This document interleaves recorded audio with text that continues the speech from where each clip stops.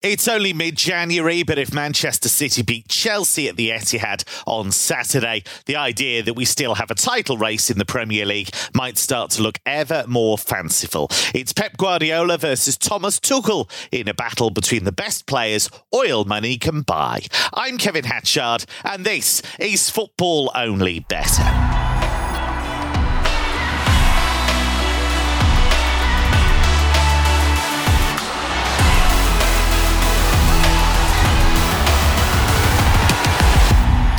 It's a bit late to wish you all Happy New Year, but I'm going to do it anyway. Happy New Year. Joining me for our first show of 2022 is, of course, my regular wingman, Mark O'Hare. Mark, City produced one of their best displays of the season at Stamford Bridge in the reverse fixture as they took all 3 points. If they win again here, they'll go 13 points clear of Chelsea, so there's a hell of a lot at stake. Yeah, there is. Probably more so for Chelsea than City. They've got that wriggle room now, and I think Stinch has touched on it in previous podcasts that their schedule from here is reasonably kind, with all the biggest games probably out of the way in terms of away trips. And they seem to be in that kind of groove at the minute as well. 14 wins from 15 across all competitions going back to the start of November. 11 on the spin in the Premier League, includes wins at Old Trafford and the Emirates, beat Leicester at home as well. Not the easiest schedule, but also they would have been heavily favoured in all of those matches. But you look at the price this weekend, around 1.72. I was quite surprised. They were 2.08 in this match last season, but there are a lot of caveats to that price, and you can kind of get to that 1.72 from that 2.08 pretty quickly when you remember that there was no fans at the Etihad. City made 9 changes going into that game, with the Champions League semi-final second leg on the horizon as well. They did take the lead in that game. Aguero then missed a penalty and they kind of lost the game in the second half. But I think City at the current price are probably justified, really. I think there is much more in their favour at the moment than for Chelsea. Obviously, we've seen in the matches that really matter against elite opposition. That game at Stamford Bridge, they were dominant, should have won by more than the 1 goal margin. Against Liverpool at Anfield, they were very good. Team news-wise is looking okay. Mahrez at AFCON, but they know they've had COVID issues, but Stones is due back, Foden's due back. We don't know how badly they've been affected by COVID, but it seems to be reasonably okay. Data-wise, they've been in a league of their own, as we've talked about many, many times as well. And then you look compared to Chelsea, who had to, admittedly, it was reasonably serene against Spurs on Wednesday night, but still just the inconvenience of playing Wednesday night in a cup final away at your rivals, and then having to play this game, the early kickoff on Saturday, is a quick turnaround. That's a negative for me. And also just team news wise as well, you're missing Mendy, you're missing James, you're missing Chilwell, 2 really influential wing backs, and you're one of the best keepers in the league so far this season. So, but one thing that did surprise me, despite Chelsea's kind of, I wouldn't call it a regression, I guess you could call it a regression. They've dropped points in 7 of their last 11 Premier League games. They've only lost once in 23 games across all competitions. That was at West Ham in December when Mendy had a bit of a wobbly, didn't he? So, they have been reasonably resilient and are capable of kind of keeping things competitive. So, I would favour City, but I think the goal expectancy around 2.85 is a little bit high here. I think Chelsea, and particularly Tuchel, will take this game quite seriously and probably revert to previous tactics. He got things wrong at Stamford Bridge in the reverse game. I think we'll see a Chelsea team who are quite happy to kind of sit and keep their positions and play on the counter-attack, utilise set pieces where necessary. Well, they have looked very strong. And also, obviously, they have Lukaku and Timo Werner fit and available, who can run the channels as well. So, I do expect City to win, but I think I'd combine it with something kind of unders based to get a nice price. Great to kick off the year in the company of odds compiler and betting expert Mark Stinchcombe. We should just say, by the way, this is a work event, but it is bring your own bets instead of bring your own booze. Stinch, City the favourites here, as Mark has alluded to, and he thinks that's along the right lines. I guess if you look at last season, Tuchel's Chelsea were able to beat City in 3 different competitions. Does that factor in at all here for you? Yeah, maybe. I think Mark covered a lot of the points I was going to bring up, but I think it's a very good point you made, considering I think Tuchel, especially in the Champions League final, did an excellent job of nullifying Man City. I thought Reece James, arguably man of the match in that game. There just seemed to be a wave after wave of attack coming down that side, particularly Raheem Sterling, and Reece James, being a very young, inexperienced player, handled him amazingly. And obviously going forward this season, Reece James games has been excellent. He's second Chelsea for most goals and assists, only beaten by Mason Mount. That's coming from a right wing back, which is kind of unheard of, really. So I think, he's obviously a massive miss. I just wanted to touch on the absence of Edouard Mendy, because I assume it will be Kepa that will be in goal, and his sort of underlying statistics, particularly in the Premier League, are shocking, really. We look at the goalkeeping for post-shot expected goals minus goals allowed. So essentially it tells us how good the goalkeeper has been at saving high quality chances and low quality chances. Essentially he's into minus double figures, and to put that number in perspective, that's over his whole Premier League career for Chelsea. Put those numbers in perspective, the worst in the Premier League this season is Meslier with minus 5.3. So the fact that Kepa is twice that amount, I think is alarm bells. But I guess, as Mark's kind of already alluded to, that is kind of factored in probably to that 4 to 6 price. Although having said that, last season, before all the changes that City made after the Champions League game against PSG, City actually opened at 4 to 6 before drifting to even money. So you could make a case that maybe that 4 to 6 should be shorter, but I'm a little bit apprehensive after the news over the last couple of days regarding a bit of a COVID outbreak at City. So I'm not really a big fan of getting unders on side in City games, just because we've seen them score 7s and 6s and 5s and at ease, really. And then having said all of that, against Arsenal, I thought it was quite interesting. The City actually drifted. They opened up about 8 to 15 and went off about 4 to 6. So I think if you want to get City on side, I think you could probably play this two ways, and they probably play into each other. It's probably wait for the teams. And we know that City are really ridiculously strong, 2 world-class players per position almost. But as a result of that, they might drift again. So that would probably be the best time to get on. And I think if they do drift, anything north of, 1.73 now, if they get anything bigger than, say, 180, 185, that would probably be the time to get involved, I would say. Now, we know it's frustrating when you get frozen out of a bet, so Betfair's now offering no cash-out suspensions on match odds, over, under and goal markets on the sportsbook, even during VAR reviews or when there's a penalty. A battle between two totally disillusioned fan bases takes place at Carrow Road as Norwich take on Everton. The Toffees just above evens to win this at 2.06 on the exchange, but they've only won 5 Premier League games all season. Stinch, Norwich are awful. Everton are awful. Are we opposing Everton here? I wouldn't, no way I'm backing Everton at evens. I don't think it's maybe you could argue it's a bit of a free hit, but I'm happy to chance a bigger price and one that I've kind of taken advantage of a few times this season. I think you're absolutely right. It's very risky to be taking a team that's only won 5 matches all season at evens. So I'm trying to get that Everton on side because I want to oppose Norwich, and I'm going to back. I think it's quite risky, but I think it's all about price, and I think the price is juicy enough to take. I'm going to back Everton to keep a clean sheet at 7-4, just because I think that if with Benitez, I think he'll realise that it's not quite a 6-pointer, but it's moving towards that way. I know he's been given confidence by the board, and I don't think it's that confidence that's like the last sword. I do believe that they do want to try and make a bit of a project there. It looks as though he's been able to sign a left back for nearly 20 million. So I think it is a project that they're happy to keep Benitez on side. Essentially, there's not something that they're looking to try and rush and get him away. So I think he's got Calvert-Lewin back as well. So if you want, if you're a bit unsure about taking the 7-4, maybe you want to back the even money, or maybe just back Calvert-Lewin to score perhaps, although maybe it might not be on penalties. So yeah, I'm just going for something a bit bigger. I mean, Norwich have failed scoring 23 of the last 30 Premier League games, which is, over 75%. That's an extraordinary record, isn't it? Yeah, I know I'm maybe being a bit fast and loose with the truth, because that's going back to the second half of the season before they obviously won the championship. But I think just their performances and results have just been, chalk and cheese really. And the fact they've obviously lost Emi Buendia. Todd Cantwell doesn't look his self when he has played, and I think he might be a doubt here, but even when he's played, he's looked out of sorts. I don't know if that's illness or injury.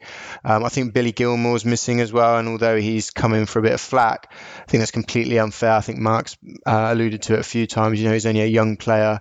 The fact that he's starting for Scotland and Scotland are performing well should tell you all that you need to know, that he is a good player, that you should be embracing the fact that you've got him, not demoralizing him kind of thing. I just think it's incredible, and I've mentioned before, I think it's really hard to put a number on confidence, and I just think confidence for Norwich is just absolutely through the floor. I didn't watch their game against Charlton in the Cup, but I've got a friend that is a Norwich fan, and he just said they were abysmal in that 1-0 win, and Charlton arguably deserved to win, and that's a League One team. So I just that you could think that maybe that's the game that could give them a bit of a pickup. Like earlier in the season, I think they played Bournemouth in the Cup, or a lower league team, and they put 6 past them. So you think maybe like last weekend was maybe a good time to get a bit of confidence back on board, but it just seems to be going the opposite way completely.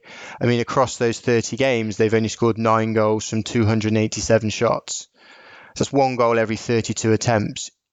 Long term, you're not going to be successful if you're not failing to put the ball in the net, and they're only managing 10 shots per game. So that that's saying that they need 3 games to score 1 goal to get a goal. And half of those shots are coming from outside the area, and we all know that that's not. You look at the teams that the template, shall we say, Man City, Liverpool, etc. The team, the way to win football matches long term is to develop high quality chances. It's not taking pot shots from 30 yards. It is trying to get the ball wide, overlap fullbacks, reverse passes, etc., cutbacks. That is the sort of football template, in my opinion. And they're just. I mean, I know before they were able to rely on Pukki, but his goals have dried up a little bit, and if you take away his penalties, I think he's only got 2 or 3 goals this season. So if he's not scoring, who is going to score? We've mentioned before about Josh Sargent and Rashica, both been relegated in Germany.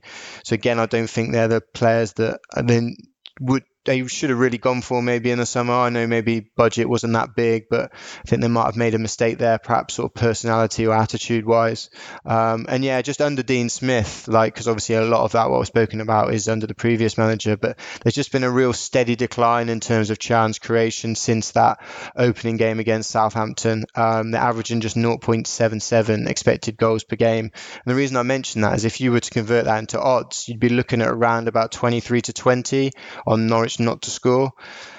So as I say, there's a big discrepancy there between 23-20 and 7-4. I mean, that's kind of saying if Norwich are playing an average team, I think we're happy to say that Everton are below average, but what I would say that maybe I'll be looking about 5-4 sort of, or maybe 13-10. So the fact to go to 7-4, I just think is quite nice. I mean, in the previous meeting, Everton won 2-0. Norwich created just 1 chance greater than 0.06 expected goals in their match, and that's just in keeping with their whole Premier League season. So I'm happy to continue down that route. I know Everton haven't been great defensively, but I think there's been mitigating circumstances with players missing. I have to say, though, I think it's quite commendable that they sit 10th for goals conceded away from home. And I think that's quite good considering they've been to half of the top half. They've been to Man City. They put in an excellent defensive performance away to Chelsea. I know Jordan Pickford probably was the main reason, but he is the England #1 goalkeeper. I'm not saying he necessarily is, a top 6 player, but he is able to overperform at times. Just going to continue down that route of opposing Norwich, but without having to take an even money shot. Well, Aston Villa lost 1-0 at Manchester United in the FA Cup on Monday. They've got another crack at them at Villa Park in the league on Saturday evening. Villa are the 2-1 outsiders here, with United 2.5 on the exchange to take all 3 points. Mark, where is the value here? Because I thought Villa actually played really well at times in that game at Old Trafford and probably should have scored at least once. Yeah, I thought they were very unfortunate not to score, let alone avoid defeat in that game. And I think that was just a perfect example of football being football. It's a low scoring sport, and you don't always get what you deserve. And I think Steven Gerrard and his team should use that as fuel, as motivation to get one over on United this weekend and put things right. So I think backing them with a quarter goal start on the Asian handicap, around about 1.83 on the exchange is the way to go here. That price has already contracted quite significantly in the last 24 hours, and I expect it to get a little bit shorter as well.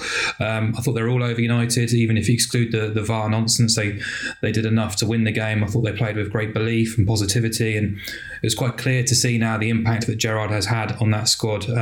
So the only negative I have really is the fact that John McGinn is suspended for this. That is a blow, but I think the beauty of this handicap is we don't need Villa to actually win the game to pick up some profit.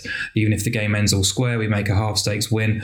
Their record so far under Gerrard doesn't read too well, 4 wins and 4 defeats, but you look at those defeats, very narrow defeats and competitive performances against Liverpool and Man City. Admittedly, Chelsea were very good at Villa Park. The other one was against Brentford. But yeah, I think the performances against the best two teams in the country is enough encouragement to believe that they can give United a really torrid time at a kind of fervent Villa Park at the weekend. The signings of Coutinho and Luca Dean should really kind of galvanise that support and get behind them. If you look at expected points since Gerrard took charge, Villa are marginally behind United, and United's schedule in that sequence has been much, much kinder as well.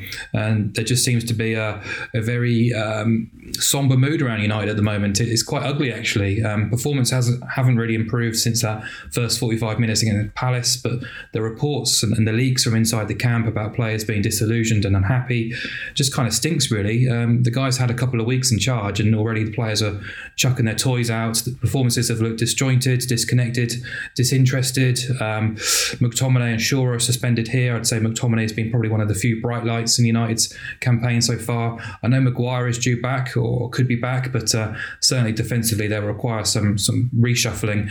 But yeah, it's just a weird sort of narrative surrounding United at the moment. And look, you judge their performance against Aston Villa and Wolves recently as well in the Premier League. It's been really poor, and I just think they're quite vulnerable here.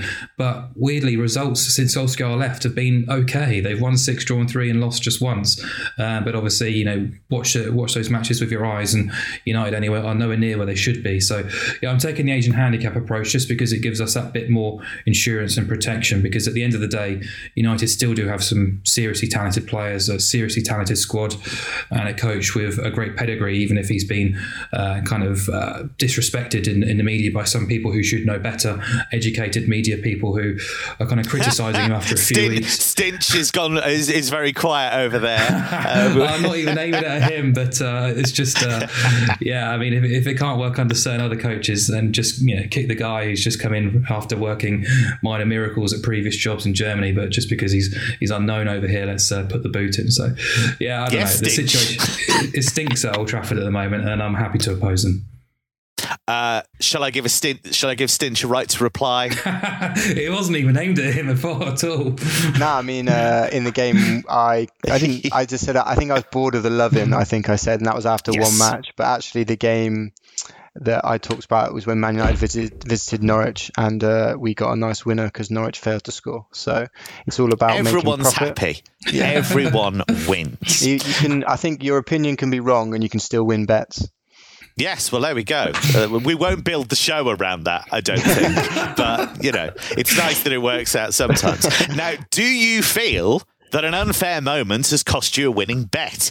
Then let Dimitar Berbatov know. He's called Dimitar Berbatov, but we've used VAR to call him Varbatov. Incredible. Let Dimitar Berbatov know, and you could get your bet paid out. Send any examples over the weekend to @Betfair on social media using the hashtag VAR, BATOV, and the former Spurs and Manchester United striker will make his ruling.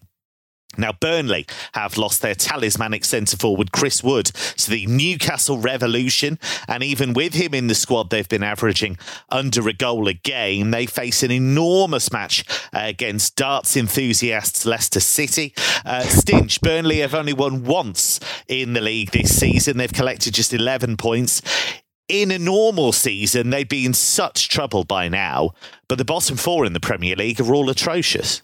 Yeah, it's funny how you say that Burnley's points is quite a bad total, but I think it's quite commendable really that they've got 11 points and only won one match. So at least they picked up 8 draws. So at least they have been picking. And these points, they could make a big difference at the end of the season. Rather than being defeats.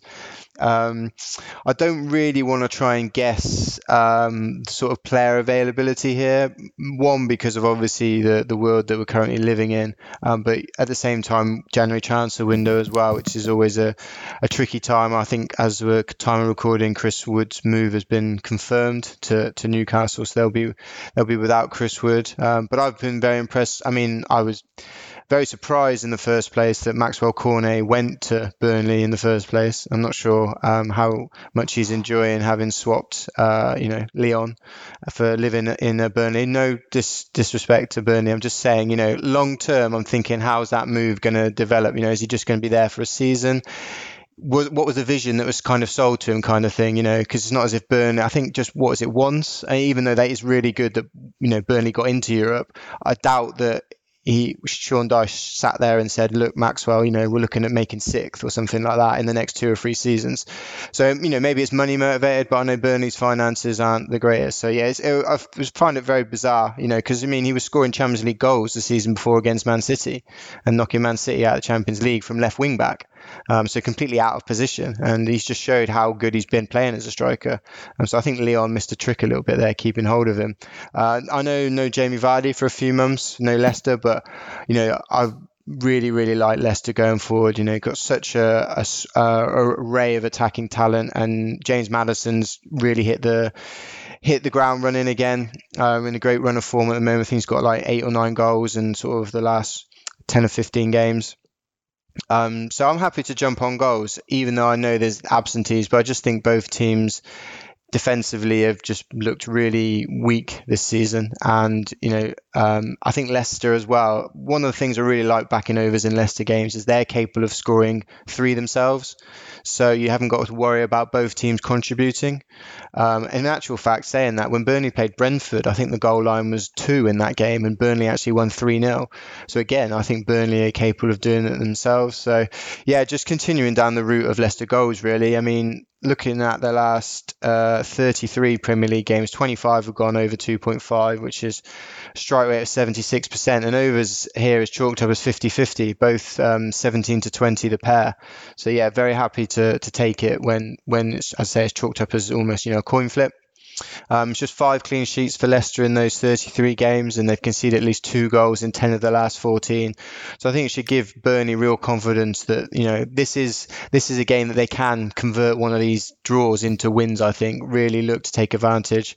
I mean, Leicester have failed to keep a clean sheet in the last 16 away games. For a team that's got sights on maybe getting into the top 4, to not keep a clean sheet in 16 away games is terrible, isn't it, really? I mean, in this run of 33 games, there's been 119 goals in the games, which is 3.61 per game, and we're looking at a goal line of 2.5. I mean, the odds here suggest we're just going to see 2.7 goals. Leicester's games, I had a look at the underlying numbers. Leicester's games are averaging 3.4 expected goals per game. Burnley are up at 2.9. So again, both are well above that 2.7. Burnley games at Turf Moor haven't been the kind of what I would associate with typical Burnley, tight, try and nick a goal at the other end. 7 of the last 11 have gone over 2.5. And actually, games involving these two teams usually are quite goal heavy, which is surprising. 7 of the last 8 have seen both teams score. 6 of the last 8 have seen over 2.5 goals. And there's been 24 goals across those 8 games, so 3 per game. Yep, so over 2.5 goals here.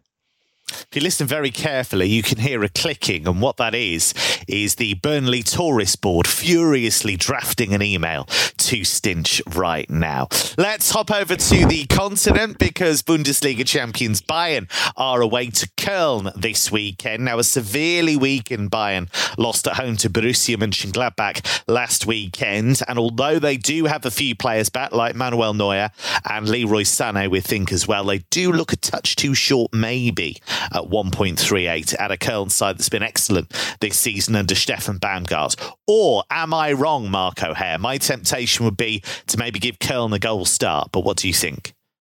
Yeah, possibly. I personally think Bayern very rarely sort of trip up twice in a matter of weeks, and I think it was a skeleton side against Gladbach last week, and obviously Gladbach, their bogey team, but still think they had enough quality on the pitch to get a result in that game, and probably should have won that match, kind of in hindsight. But they did have some children on the pitch, though. To be fair, they did. But I think you look at the squad this week. We know that Manuel Neuer, Upamecano, Omar Richards, Sane and Alphonso Davies have all trained this week. Whether all of them will be involved or not, we don't know, but certainly they've been training at least. We know that Neuer and Hernandez were isolating in the Maldives last weekend, so they weren't able to get worse fates. Exactly, that did make me laugh. But it was square pegs in round holes at some places, and that might be the case again this weekend in defence and the midfield pivot. But up top, they'll be as strong as ever, really. Lewandowski, Muller, Musiala and Gnabry, possibly Sane even. But very, very strong. So yeah, this is a tricky game on paper, but Bayern do have a very, very good record against Köln. And I thought kind of just an odd team for me this season. They're moving in the right direction, but I love Stefan Baumgart, but they've only lost 4 games all season, which is quite remarkable considering they've kept 1 clean sheet in the Bundesliga all season. It just doesn't make sense. That's the Baumgart way. It's mad. So they've only failed to score on 3 occasions, and I think it's no secret Anthony Modeste is in superb form, and his aerial ability could cause his Bayern team plenty of problems. But yeah, there's more threats outside of Modeste as well. So Bayern have to be on guard. And look, Bayern do not keep clean sheets away from home in the Bundesliga, just the 1 all season. So immediately you're drawn towards goals. Well, I am at least. Both teams to score has been the right bet in 7 of Köln's 9 at home and 7 of Bayern's 8 away. But ultimately Bayern have won 14 of 18 Bundesliga games this season. They're not going to be a million miles off kind of full strength or a very strong 11 here. And I just think they're going to bounce back after what they did last week. So was it Bild or Kicker had the headline about kind of thanks COVID, because it kind of brought the title race back into some sense of Bild, competitive... yes, that was it, Bild, yes. But there's still a big gap between Bayern and Dortmund, and I think they'll be quite keen to kind of reassert their dominance on the league by winning this match. So a massive boost, I think, from 1.38 on Bayern to win away to Bayern to win and both teams to score, which is 2.38. When you consider Bayern to win and over 2.5 goals, it's still only around 1.57. I think there's a big increase considering Köln's record of scoring and Bayern's record of keeping clean sheets. I expect a shootout, and I think Bayern will come out on top. Should be a very exciting game, whatever happens. Let's head to France, because perennially underwhelming Liga leaders Paris Saint-Germain are facing Brest. The hosts are 1.23 to win. Stinch, where are we going with this one? 95th minute winner for Paris, I'm assuming? I mean, it's funny you say like underwhelming and they're 11 points clear. It just goes to show the gulf against the rest of the league, right? It's crazy. You can count on the fingers of one hand games where they've looked really, really good all the way through the game. Yeah, and that's kind of the route I'm going down here. PSG are around 1-5 and you fully expect them to win, but you expect them to give up chances to the opposition. And I think, being able to back PSG to win and both teams to score at 5-4, over a unit bigger is just, a really nice way to go. I mean, they've won 14 games this season. 11 of them have seen both teams scored. And it's no surprise when we watch them and just see how disjointed they are. I mean, they actually concede the 10th most shots per game in Liga, which just isn't in keeping with a team that's miles clear of the league of everybody else. But they work so hard without the ball. How's that happening? I mean, it just goes to show that, PSG, like second favourites for Champions League after Messi moved, around about 3-1, 7-2. Just goes to show, I mean, obviously they still could go on and win, but I don't think it's a very good, obviously they've drifted to sort of 13-2, 7-1, which is obviously much closer than the true prize. But, remember, I think back to sort of 5-6 years ago when they beat Barcelona 4-0 at home and then lost 6-1 away in the Nou Camp. I just think they're very capable of doing that against Europe's elite. So we just fully expect them to win Liga, but not in a manner that is associated with a team of superstars. The fact that they give up all these chances. I mean, one thing I liked here, I mean, originally I looked at both teams to score, which is around about 8-11, because Brest have been really good in this regard. 75% of their games this season have seen both teams to score, including 100% of their away games. And the reverse fixture finished 4-2. So this won't hold any sort of nerves for Brest here, I don't think. I think they will be able to take advantage of when PSG give them, these chances. PSG giving up 11 shots per game. Put that in, you compare that to Man City, 6.7. It's nearly twice as many. And I would say, PSG are the Man City of Liga, if you like. So yeah, I think PSG will win just because they have got the better quality and are able to score from low quality opportunities. But I would be very surprised if they don't give up decent chances against Brest. And I think Brest are capable of taking advantage. And at the same time, obviously Brest have been very porous away from home as well. So yeah, just trying to make this sort of 1-5 and 8-11 into a bigger price. And I think the 5-4 is quite juicy. Well, Saint-Etienne is a famous club with a poor team attached to it, although at least much despised coach Claude Puel has finally gone. Les Verts rock bottom as they face a Lens team that's a genuine contender for European qualification. Mark, I'm a little surprised to see that Lens are trading at odds against here, 2.2 when I looked at them. Yeah, me too. I think there's a lot going in their favour coming into this match and a lot going against Saint-Etienne as well. You mentioned Puel's sacking. That came after a 5-0 thrashing by Rennes. Pascal Dupraz has since been given the job. His first 2 games ended in defeat without scoring against Reims and Nantes before the winter break. And this is their first game in the new year. They're hoping that he's had some time on the training pitch to galvanise things and organise them into a bit more of a competitive beast, if you like. They've made a couple of signings, pretty mediocre ones at least, but I'm quite keen to oppose them again. Lens, as we know, are very decent. I've got them ranked 4th on expected points, 3rd on expected goals ratio. They're averaging 0.5 XG more than their opposition on a per game basis, which is a really strong supremacy figure.